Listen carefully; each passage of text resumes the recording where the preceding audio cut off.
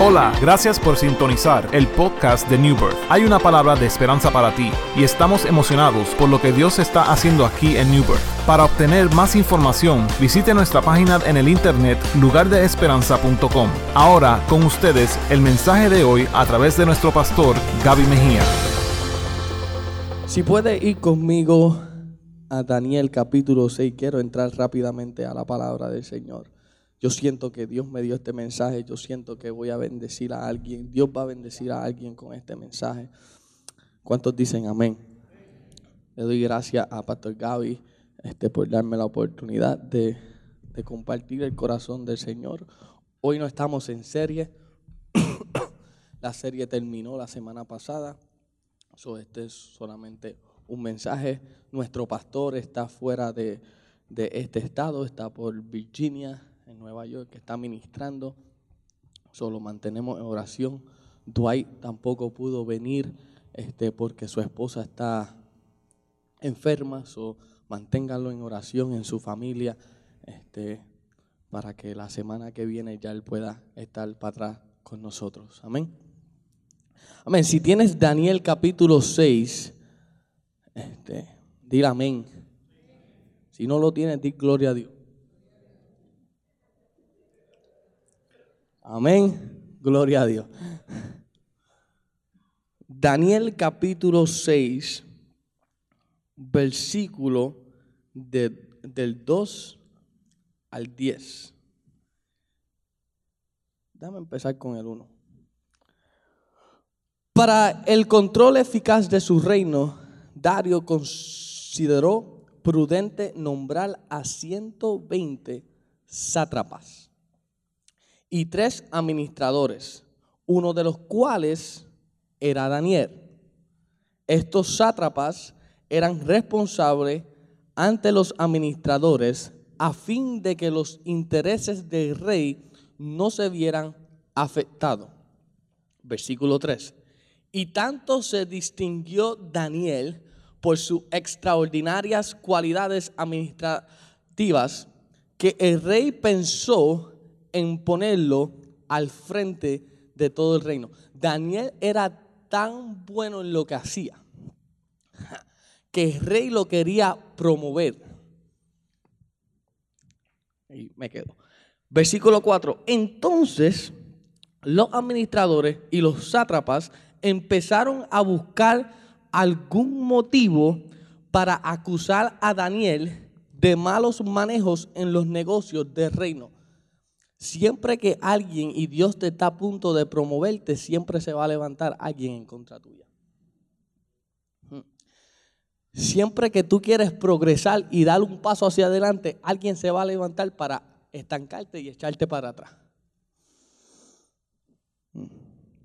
Sin embargo, no encontraron de qué acusarlo porque, lejos de ser corrupto o negligente, Daniel era un hombre digno de confianza.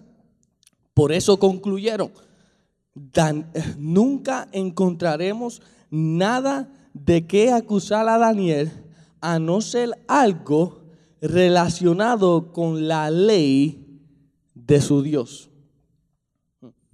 Formaron entonces los administradores y sátrapas una comisión para ir a hablar con el rey, y estando en su presencia le dijeron: que viva para siempre su majestad, el rey Darío. Nosotros los administradores reales, junto con los prefectos, sátrapas, consejeros y gobernadores, convenimos en que su majestad debería emitir y confirmar una nueva ley, un decreto que exija que durante los próximos 30 días sea arrojado al foso de los leones. En otras palabras, sea matado, sea destruido todo el que adore a cualquier dios u hombre que no sea su majestad. Expida usted ahora ese decreto y póngalo por escrito. Así, conforme a la ley de los medos y los persas, no podrá ser revocado. El rey Darío expidió el decreto y lo puso por escrito. Ahora, lo más que una persona busca en otras personas es fidelidad. Cuando tú estás buscando las cualidades más importantes, cuando tú buscas un trabajo, una relación o diferentes áreas de tu vida, lo primero que van a buscar es si tú eres una persona comprometida a lo que te propones y si eres fiel a lo que haces. Tú no quieres estar alrededor de una persona que no es fiel. Tú no quieres estar alrededor de una persona que no es consistente. Tú no quieres estar alrededor de una persona que no es leal. Yo hoy quisiera hablarle de esta historia, de este hombre llamado Daniel. Daniel era una persona, la Biblia lo describe como una persona que era confiable, que la gente podía confiar en él, una persona fiel, una persona constante, una persona que hacía las cosas bien, y por eso es que el rey pensaba ponerlo por encima de todo el reino para que él gobernara. Ahora, como dije antes, siempre va a haber oposición en las cosas que tú haces para el Señor. Cuando tú te propones en tu corazón, en tu mente, en tu alma, decir: ahora yo voy a serle fiel al Señor, ahora yo voy a la iglesia, ahora yo me voy a conectar con un grupo de esperanza, ahora yo quiero estar envuelto en la iglesia, siempre va a haber oposición. El enemigo se va a levantar contra ti, con tu familia y con los que están alrededor tuyo para destruirte.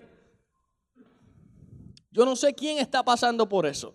Yo no sé si ese eres tú ahora mismo. Tú dices: Omar, tú no entiendes, desde que yo vine a la iglesia, desde que le di el corazón al Señor, todo el infierno se ha levantado contra mí. Por eso es que mucha gente no se quiere acercar a Dios. Por eso es que mucha gente no quiere ir para la iglesia. Por eso es que mucha gente no quiere acercarse al Señor, porque dice: mientras más me acerco al Señor, más el enemigo se enoja y más ataques recibo. Siempre va a haber oposición, pero esa oposición es confirmación de lo que Dios hará en tu vida.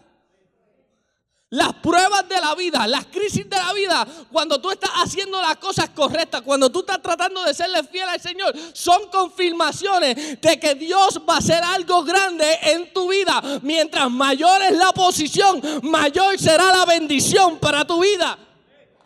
So, dale gracias a Dios por las críticas, dale gracias a Dios por la tormenta, gracias a Dios por los vientos, dale gracias a Dios porque el mal se ha levantado contra ti, porque Dios hará un milagro y verás la gloria del Señor sobre ti, sobre tu familia, sobre tus hijos.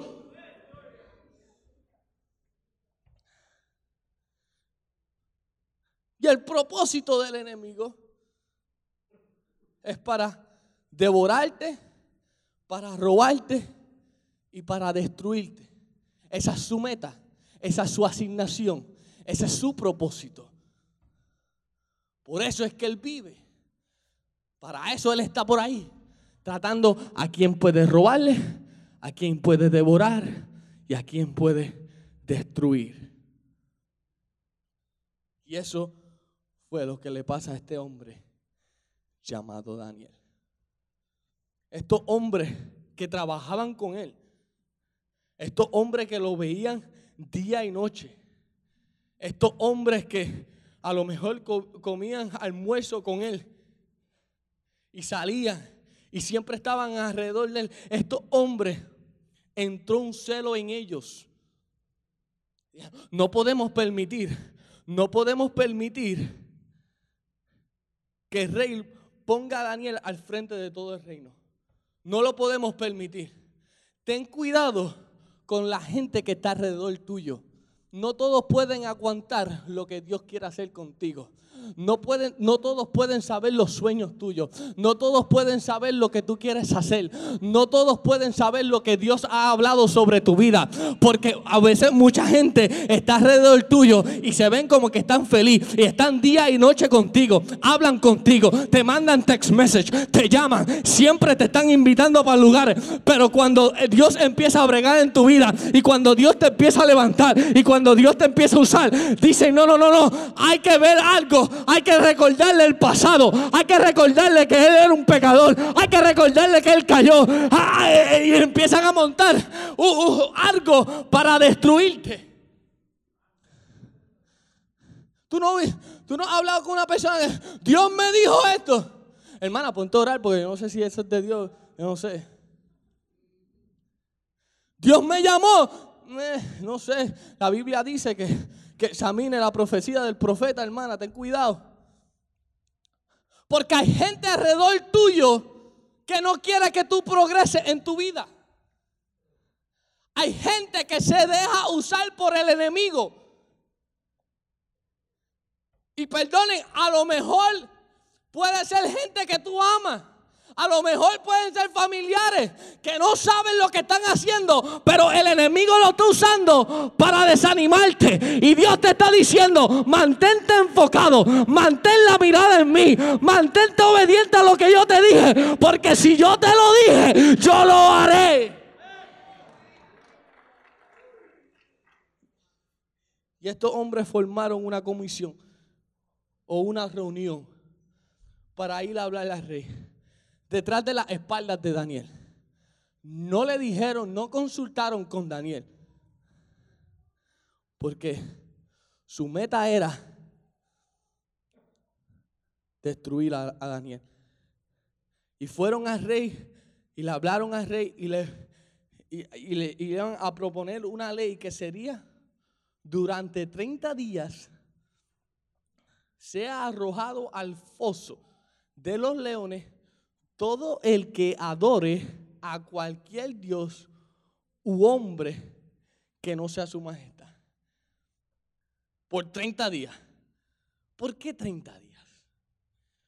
¿Por qué no le dijeron? No le dijeron más tiempo. ¿Por qué no le dijeron, sabes que hay una ley para toda la vida? Porque las leyes, cuando la Corte Suprema aquí hace una ley, no la hace por 30 días. La hace para que se quede permanente.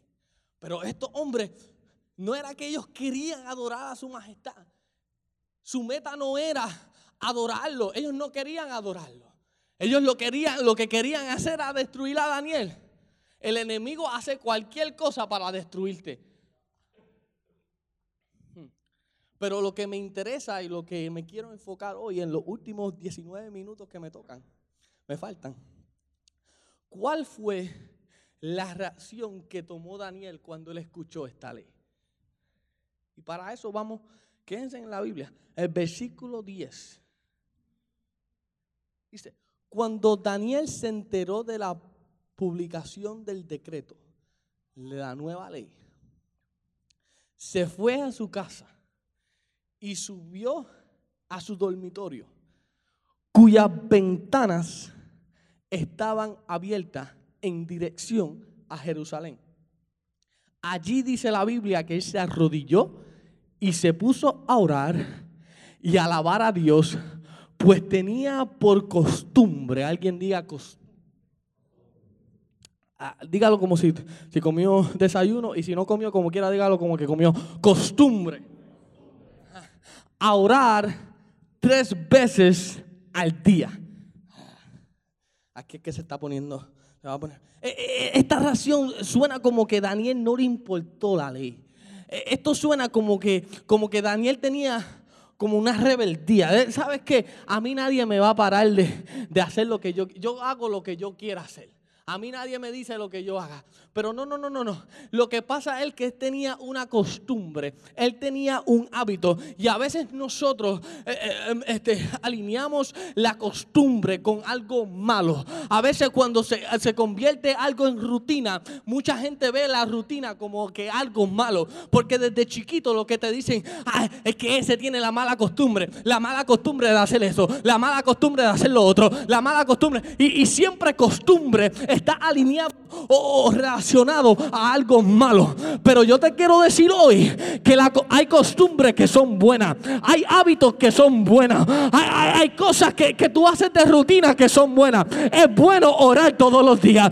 Yo no sé si tú tienes la rutina de levantarte y lavarte la boca todas las mañanas. Yo espero que esa sea tu rutina. Si eso no es, hay que orar por ti, hermano. Pero todas las mañanas tú tienes la rutina de levantarte y lavarle la boca. Nadie te dijo que esa costumbre es algo malo. Siempre todo el mundo lo que te dice, ¿sabes qué? Ese hábito es bueno. ¿Sabes qué? Yo te quiero decir que cuando tú te propones a orar en tu corazón, a orar todos los días, a orar y adorar al Señor todos los días, eso es una buena costumbre. Eso es una buena rutina. Yo no sé si tú oras cuando las cosas se ponen mal, pero David dijo, bendeciré a Jehová en todo tiempo y su alabanza estará de continuo en mi boca. ¿Sabes qué? Mucha gente y muchos predicadores dicen bendeciré en todo tiempo, en momentos buenos y en momentos malos, pero hay otras maneras de ver este versículo. La otra manera es que David sabía la consistencia,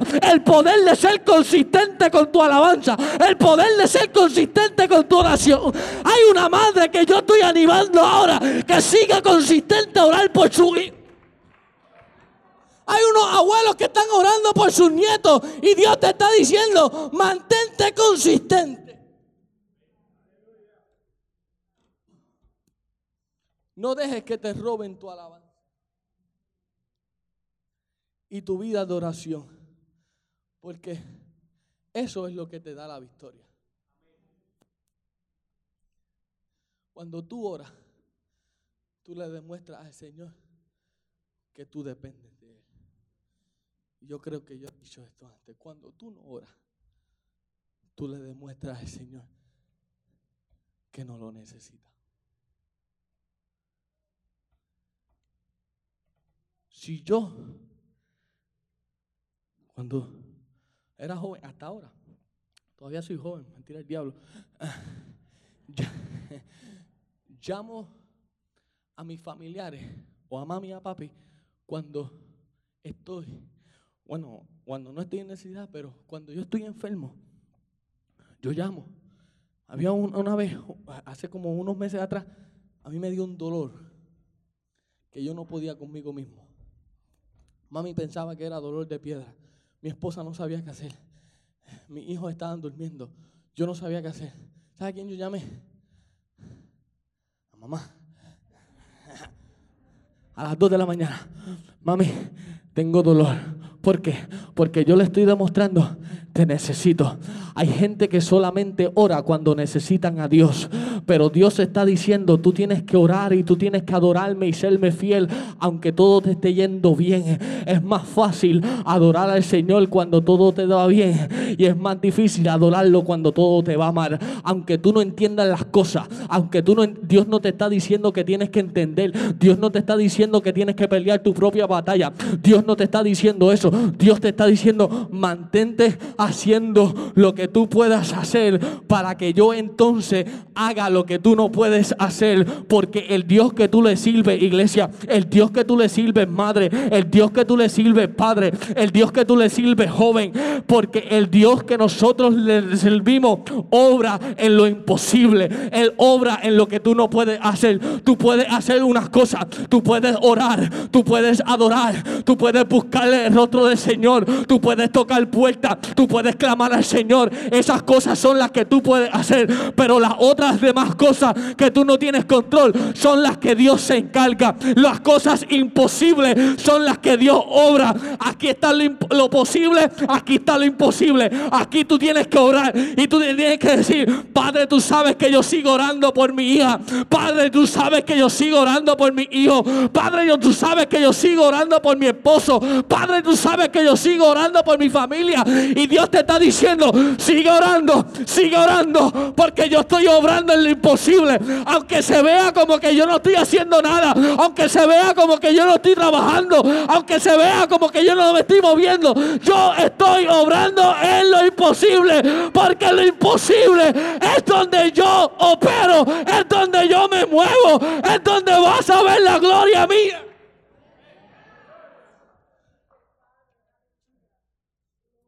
No pares de hacer las cosas de costumbre por nadie, nada ni nadie. Cueste lo que cueste. Porque no hay enemigo, no hay diablo, no hay demonio, que el Señor lo reprenda, que pueda robarte lo que Dios te ha dado. No hay nadie ni nada que te pueda robar lo que ya Dios propuso y escribió antes que tú nacieras que tú ibas a hacer. Tu historia ya fue escrita. Tu historia Dios no la está empezando a escribir ahora. Tu página Dios no la está escribiendo ahora y está en blanco. Ya tu historia ya está escrita. Ya Dios te separó para su gloria. Ya Dios tiene un plan grande contigo. Ya Dios te llamó. Ya las promesas de Dios son sí y amén para ti. Y no hay nadie, alguien diga nadie, nadie me puede robar lo que Dios me dio. Lo que Dios me dio. Tu fidelidad a tu Dios le cambiará el lenguaje a tu enemigo. Déjame decirlo de nuevo. Tu fidelidad a Dios le cambiará el lenguaje a tu enemigo. Mira lo que dice versículo 13. Dice, todavía fueron al donde el rey a bochincharle, a decirle lo que Daniel hizo. Le dice, todavía sigue orando a su Dios 3 veces al día.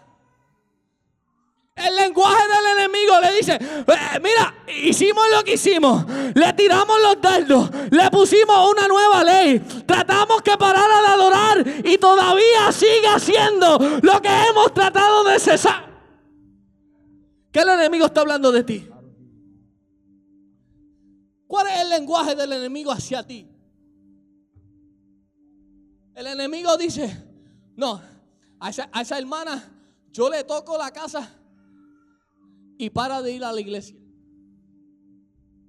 A esa hermana yo distraigo a su hijo y para de orar.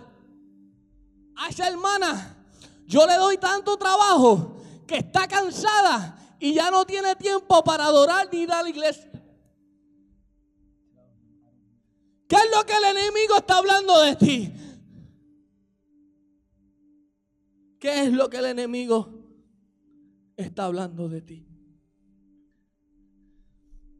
Todavía lo conocían tanto que sabían cuántas veces oraban. En otras palabras, su relación con Dios, la relación que Daniel tenía con Dios, no era en secreto. Él fue a orar y las ventanas estaban. En otras palabras, yo no me tengo que esconder. Yo no adoro a Dios solamente en lo secreto. Yo no adoro a Dios solamente con las puertas cerradas en la iglesia. Yo no adoro a Dios solamente los domingos. Hay gente que lee la Biblia más que el domingo. Hay gente que ora más que el domingo. Hay gente que levanta las manos solamente el domingo. Y en Puerto Rico los llamamos los domingueros.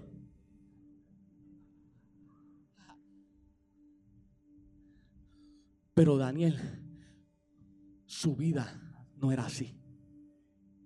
Los que estaban alrededor de él, no sus amigos, sus enemigos, sabían su vida íntima con Dios. ¿Qué dice la gente alrededor tuyo de tu vida con Dios? ¿Qué es lo que ellos están diciendo? No, ese sale por el parking y pelea con el primer cajo que se le pone al frente. O dicen, ¿sabes qué? Lo que él hace el domingo es reflexión de todo lo que ha pasado del lunes a sábado. Tu fidelidad cambiará el lenguaje de tu enemigo. Hoy Dios te dice, vete y duerme. Porque el Rey de Reyes tiene el control de todo. Dios lo está trabajando para tu favor. Hay alguien que tiene que escuchar esto. Vete y duerme. En otras palabras, vete y descansa. Vete en paz, porque tu Dios tiene el control. Tu Dios está obrando. Vete y duerme con los leones. Podemos dormir porque Dios me promete que Él va a tener control sobre mis enemigos. Si lo dejamos en las manos de Él, Él peleará por mi batalla. Dice la Biblia que tomaron a Daniel y lo llevaron al foso de los leones porque había roto la ley del rey. Pasó allí la noche completa con los leones, con lo que estaba designado para matarlo. Para aquellos que leen la Biblia, ¿qué fue lo que llevó a Jesús al desierto? El Espíritu. Dice que el Espíritu llevó a Jesús al desierto. ¿Y qué pasó en el desierto? Él fue tentado en el desierto. ¿Sabes? La lealtad de Daniel hacia Dios fue lo que lo llevó al foso de los leones. Porque es en el desierto, es en el foso de los leones que tu lealtad, que tu fe, que tu fidelidad es confrontada. Ahí es que se confronta. En tu desierto, en tu foso de los leones. Ahí es que tú tienes que demostrarle a Dios que tú confías en Él. Hay gente que se queda en el foso. Hay gente que se queda en el desierto porque no pasan la prueba. Porque se enfocan en los leones, se enfocan en las circunstancias. Y Dios te está diciendo: yo no te puse enfrente de los leones. Yo no te llevé al desierto para que cayeras. Yo te puse en el desierto. Yo te permití que fuera el foso de los leones para hacerte más fuerte. Es en el foso de los leones que la confianza va a otro nivel. Es en el foso de los leones que tú ves la gloria de Dios. Es en el foso de los leones que tú ves el favor de Dios obrar en tu vida.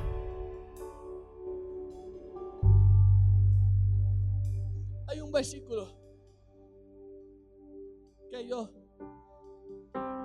leo desde chiquito toda mi vida, antes de dormir.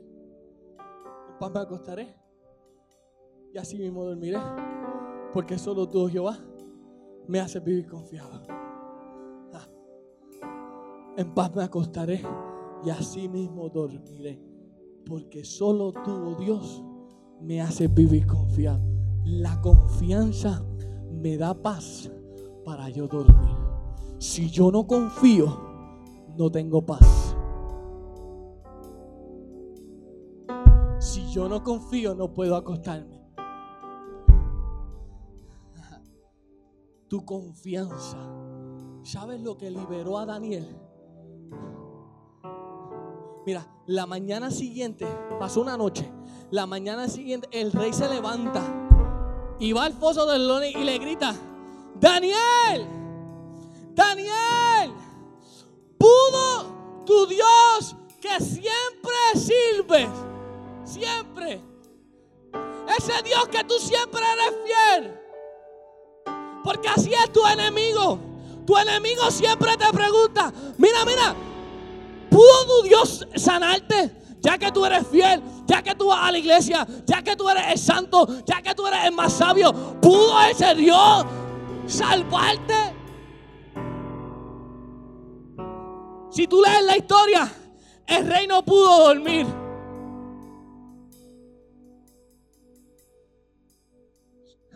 Pero Daniel sí. Se supone que hubiese sido al revés. Daniel no puede dormir y el rey puede dormir. Porque ¿quién es que está con los leones? Daniel. Pero cuando tú tienes a Dios,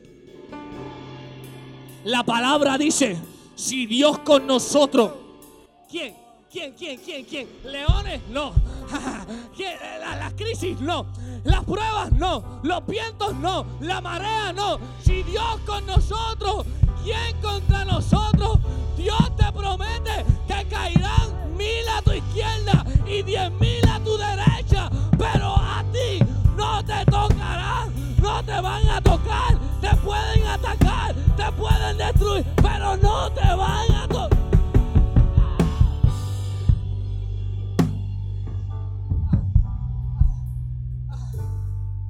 3 minutos.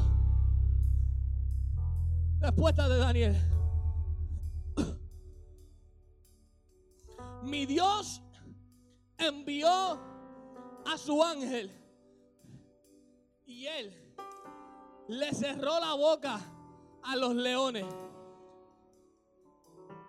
Hermano, eso es lo imposible. Ahí está. Ahí está. Yo me mantuve por serle fiel. Yo me mantuve por confiar en él. Y él se procuró por cerrarle la boca a los leones. Hay alguien que se está preocupando por los leones y Dios te está diciendo: no, es que ese no es tu problema, ese no es tu dilema, esa no es la batalla que tú tienes que batallar, no es esa, es la de oración, es la de doblar rodillas. Hay gente que ya ha parado de doblar las rodillas. Mano, yo soy joven, pero yo soy antiguo. Yo creo en el poder de doblar rodillas. Yo vi a mi papá y mi mamá doblando rodillas. Cuando el doctor decía que ese niño tiene cáncer, va a morir, papi y mami doblaron rodillas. Estas rodillas funcionan, la oración funciona. Madre, sigue orando. Padre, sigue orando. Joven, sigue orando, porque Dios se va a encargar de los leones.